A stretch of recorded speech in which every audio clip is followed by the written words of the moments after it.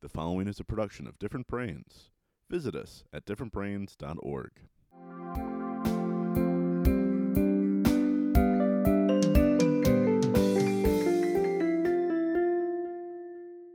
Hi, I'm Dr. Hackie Reitman. Welcome to another episode of Exploring Different Brains. And today we're so lucky to have a returning guest, my friend, Dr. Brian Udell, the Autism Doctor. Yes, you can find him at theautismdoctor.com. He's controversial. We don't always agree, but he's in the front lines and he's devoting his life to this. And so without further ado, Dr. Brian Udell, thanks for joining us today. Thanks for having me again, Hackie. It's a pleasure. It's an honor. Why don't you do an introduction of yourself that's better than the one I just did? Well, I'm a pediatrician for 45 years, and I've always been interested in epidemics and in younger children where there isn't placebo effect. That's the beauty of taking care of premature babies and toddlers. You can't tell a baby that they're going to talk or they're going to walk. What you do results in improvement, and that I like that combination. And as far as epidemics go, I was involved in the drug and alcohol baby epidemic in the 1970s and 80s as a neonatologist, and I saw those children until they were 3 years old at the follow-up clinics. And then I was involved mostly with AIDS babies in the 80s and 90s, and if they survived, I saw those children in the follow-up clinics.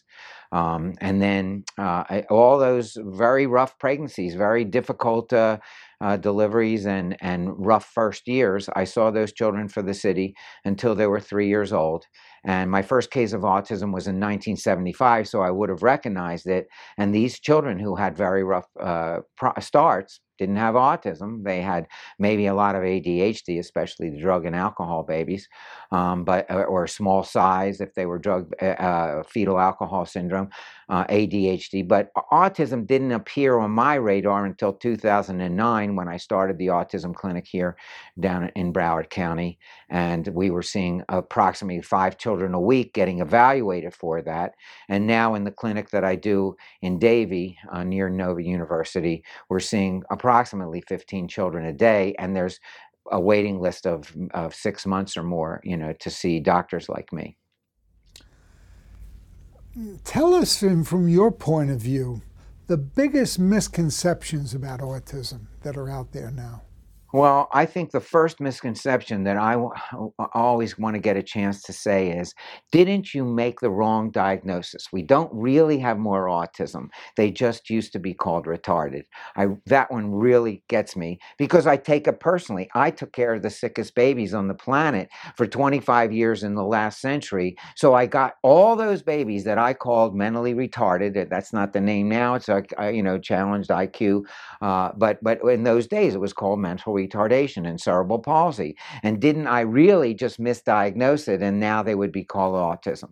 And my point about that is the incidence of mental retardation 30 years ago was 1 in 2,000. So even if I got every single child wrong, and I called them mentally retarded or developmentally challenged, and I was wrong about every single one of them, they really had autism, how did it go from 1 in 2,000 to 1 in 59 kids, 69 kids, 2% of boys? 80,000 children will be born this year who will eventually get a diagnosis of some kind of developmental delay, including autism. I didn't get it wrong. I didn't miss it. We've got an epidemic happening. It's rolling over us. And I believe that the pediatricians of today, the neurologists of today, are more worried about the epidemics of the last century than they are of the epidemic of this century. Why don't you say what you really feel? How have things changed from your point of view? Because everything is different now, okay? And the biggest factors you see, you just want to touch on a couple of them that have changed, because you have a 40-year stretch. Yeah, it's actually 45. And the biggest thing I see that's different is antibiotics. I always want to point that out. There's antibiotics. Every time a kid sneezes, they get a course of antibiotics. There's antibiotics given so you won't get a bacterial infection, which is bizarre because if you give antibiotics prophylactically, you're going to get a resistant bacterial infection. Every time you sneeze and it's a virus, viruses aren't killed by antibiotics. In the last century, if I had a child under the age of 3, maybe 1 or 2 times that it required antibiotics, that was unusual. In this century, children, a mother will tell me, well, he's only been on antibiotics 5 or 6 times, okay? And that is a huge change. What we're eating is a huge change. We have antibiotics in all the food that we're eating. We have antibiotics in the animals, and they don't necessarily tell the truth that there's these organic foods don't have antibiotics in them. That, you know, so that is the number one thing I see as different for children in this century than the last century, the way overuse of antibiotics. And the second thing is positioning of children. I said this a lot, that in 1990, we used to put children before 1990, we put children on their front. For 300,000 years, or however long man's been around, we put children on their front when they went to sleep. And it was discovered, rightly so, in the 1990s, that if you put the child on their back, they would have a less incidence of SIDS, which is true. The incidence of SIDS has gone way, way down, like 100 times since we've done that. But the price we've paid is reflux. And if you reflux, especially you reflux if you reflux here, the doctors start giving Nexium and Prilosec and Prevacid, which I never was able to give in the last century. Every single premature baby has reflux. If you're taking care of premature babies, you're taking care of reflux. And I didn't have Prilosec, and I didn't have autism. Okay, so now they just give Nexium. I just give Nexium. Where's a study on Nexium given to babies? And what's the workup that you're doing? Premature babies get reflux. Why are term babies getting reflux? So that's the second thing. So both the reflux and the treatment of the reflux and the extension of the reflux, if you're not just refluxing up here, you're refluxing into your ears. So the incredible increase in number of otitis medias and treatment of otitis media and tubes that they need, tympanostomy tubes to cure the recurrent otitis media. I would say those are the top 2 things that I see as the difference in this century. And the third thing would be the 85,000 or more chemicals in the air, food, and water that weren't there when we were kids. So susceptible individuals. Why are boys more susceptible than girls? I don't know, but in the newborn intensive care unit, we'd much rather take care of a girl. They just were stronger. I guess that's why they can have kids, that girls are stronger. And so boys are just being a boy is susceptible. Having minor genetic problems that wouldn't have shown up in the last century are showing up now because we can't detoxify all the chemicals that are even in the water. There's Prozac levels. Who said that's okay? How did we evolve, with this going on while you're a fetus? So those are the top 3 things on my list. This is kind of a segue to the whole gut brain. Why don't you give us your thoughts on that? We've been so lucky here at Different Brains to have met, Derek McFabe up in Canada, who's certainly one of the pioneers in this area and everything. But just the way of looking at the connection as you have from the gut to the brain and vice versa. Well, the first thing that that comes to mind is the fact that his name was Dr. Gershon, and he was at Columbia University in 1990, who first described the gut-brain interaction.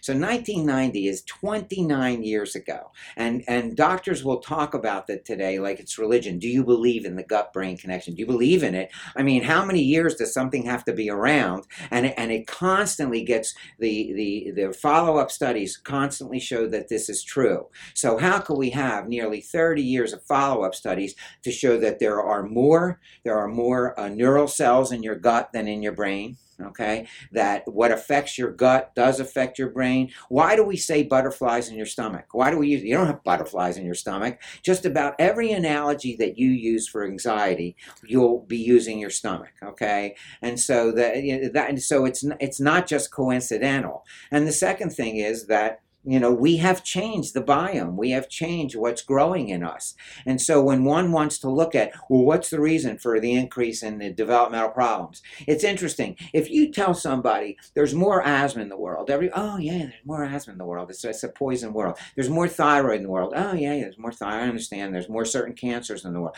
You say there's more autism in the world and that there's an autoimmune or a gut relation to that because we have poisons, or I don't know what you're talking about. It couldn't affect those organs. It could only affect any other organ but your gut or your brain. And mostly for me, 60% of my babies, of my patients, have a GI abnormality in some way. Most people don't know that. In the first series of autistic children from Dr. Connor, Leo Connor, in 1930, he reported in 1939 and 1940, 11 children that had autism. And 8 of those 11 children, because he described each case in detail, and 8 of those 11 children had a gastrointestinal problem. They either had a lot of diarrhea or vomiting or feeding problems. 8 of 11. Only 6 of 11 had what somebody might call a refrigerator mom. The mom wasn't interested in the kid. So I always think that if Dr. Connor was a gastroenterologist rather than a true Freudian psychiatrist, which he was from Austria, that it wouldn't have been found in the Diagnostic and Statistical Manual for Psychiatric Disorders. It would be found in the Pediatric Manual as a pediatric disorder or a gastrointestinal disorder. And the good news for my patients is that if 60% of them have a gastrointestinal thing that I can issue that I can address, that means that a lot of the signs and symptoms that we call autism go away. Aggression, in my world, aggression always starts in the gut. Okay, there is no reason for a kid to hit his head. It is absolutely bizarre for a person to hit themselves in the head.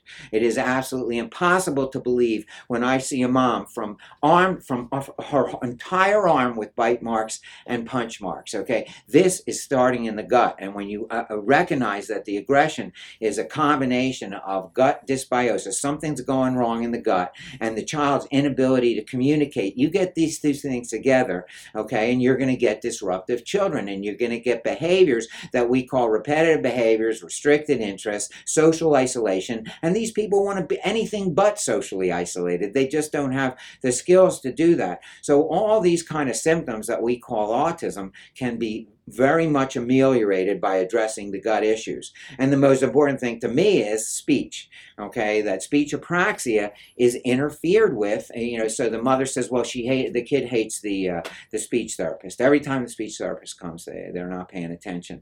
And it's like the child doesn't know he can talk. And if all he's doing is worried about his gut the whole time and he doesn't feel so good and he hasn't taken a poop in 3 days, or he's taken 3 poops by the time she sees him that day, nobody's in the mood to take tests and to be learning things. So it actually interferes. Before I even start to address the signs and symptoms that would be related to communication and speech apraxia or speech delay or echolalia or scripting or whatever the speech problem is at the time, you have to address the gut issues first so that the child will pay attention. And when you stress this in your practice and when you speak and when everything you're doing, it's met with resistance, isn't it? At best, okay? I'm marginalized at best and, derided at worst. They're just trying to make this up. I live in the world, I grew up in the world of regular doctors. I'm a regular doc, and I didn't believe I might not have believed in any of this 10 years ago when I started seeing more and more children with autism. Oh, it's probably a genetic problem. Well, if it's a genetic problem, where's the genetics to prove it? It's the 21st century. I have neurologists today that still don't do a genetic workup on the kids. Okay, you said it was genetic. You told the parent it was genetic. Why didn't you check well, because she's not going to have any more kids, or because you can't do anything about genetics. Well, wouldn't you want to know why the kid's showing autism? I mean, we're marginalized with all these thoughts that we have, and so the gut-brain connection. Oh, they believe in the gut-brain connection. Everything's gluten-free, everything's casein-free, and of course you can go overboard.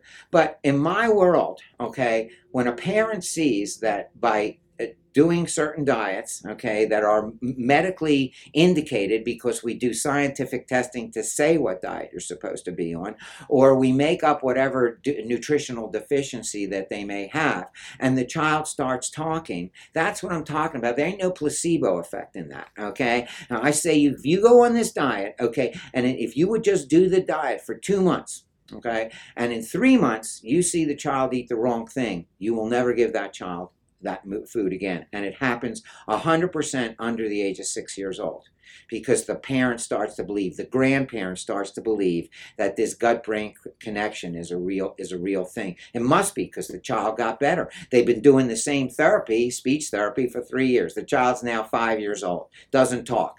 The neurologist says, well, you got to get more therapy. Well, if you don't talk under the age of 6, the different parts of our brain learn speech under 6 than over 6, which is why when people learn a second language, for example, they'll always have an accent unless they practice if they learn the language too late. There's a very specific time that our brain is supposed to learn language, and it's getting interfered with a lot because of all either infections or autoimmunity, and again, the special thing for me is gastrointestinal.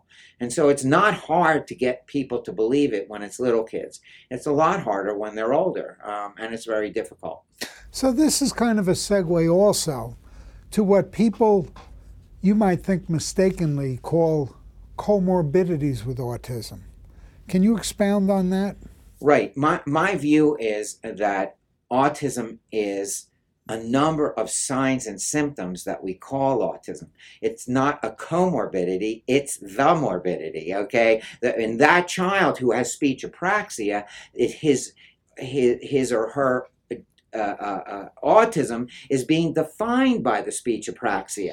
And it might be defined at another time by their problems with their gut. It might be defined at another time, especially as they get older, by their sensory issues, huge sensory issues, okay? They're very, they have to press on things, distractibility with sounds or visual sensory things from lights above your head. These are, to me, aren't comorbidities. What they represent is communication problems in the central nervous system. They represent functional connections, functional connectivity problems, and that downstream they're being manifest in this way in signs and symptoms we call autism.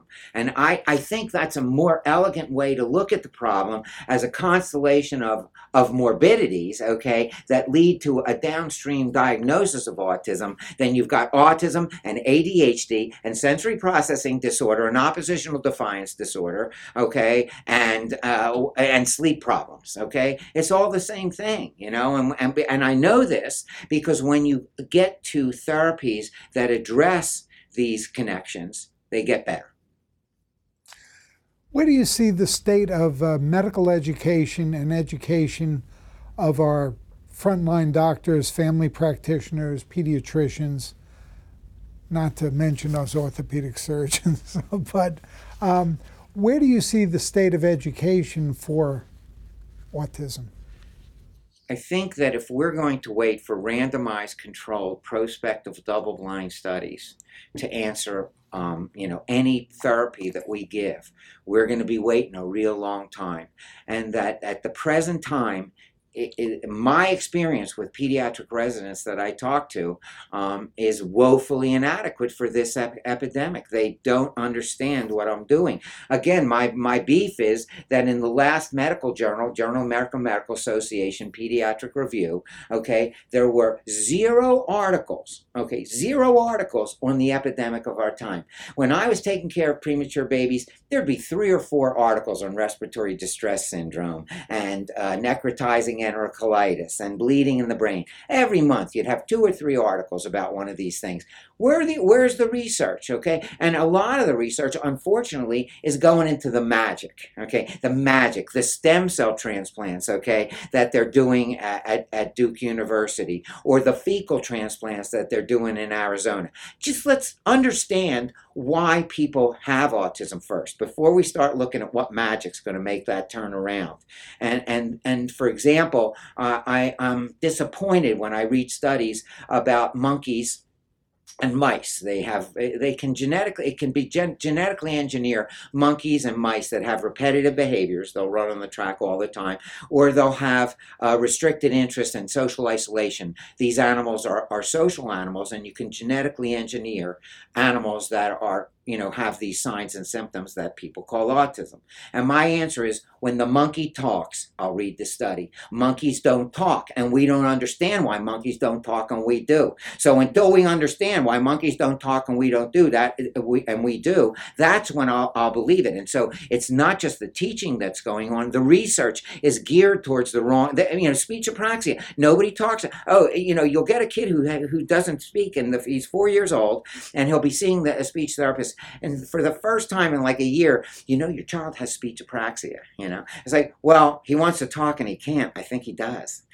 And they say it with such authority, like they just told me what part of the brain isn't working. When an old man has a stroke, we know where the problem is. It's in the temporal lobe, and we know exactly what the problem is. We know they need a repetitive therapy to get it back, to get that blood flow back to that area. We don't understand anything about speech apraxia and autism, not the least bit. Okay, and that defines the most affected children, because if you reach the age of 10, 11, 12, and you're not speaking, your rage can go really high. Your inability to communicate with people, your social isolation, and now they're talking about all these behaviors, and somehow at the age of 18 you graduate into schizophrenia.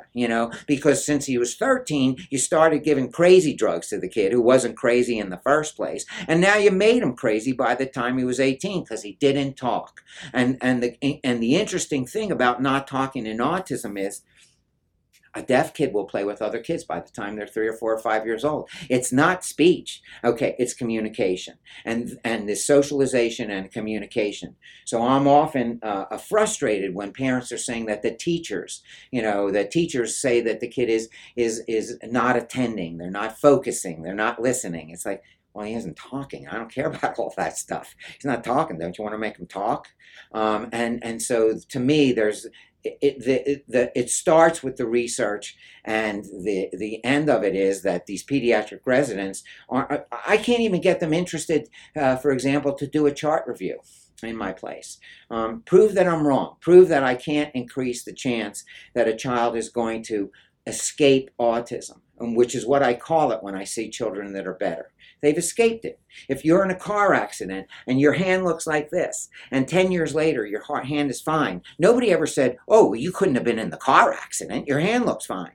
But if I have a kid who's 10 years old and doesn't have any signs or symptoms left, or has a little social problems, a little communication problem, oh, well, he didn't really have autism. That's what you hear. That's how strong the university look at autism is. That if you get better, you couldn't have had it. Dr. Brian Udell, thank you so much for being with us here at Exploring Different Brains, the Autism Doctor. And where can people learn more about you? At theautismdoctor.com or childdev.org, childdev.org, which describes the other services that we provide for people, because everybody that presents with signs and symptoms of autism doesn't have it. They deserve a medical workup. And the name of the organization is? The Child Development Center of America is my organization. Child Development Center of America. Okay. Brian, thank you so much for being here. Thank you for the platform. Exploring Different Brains is a production of Different Brains, Inc. For more information, visit us at differentbrains.org.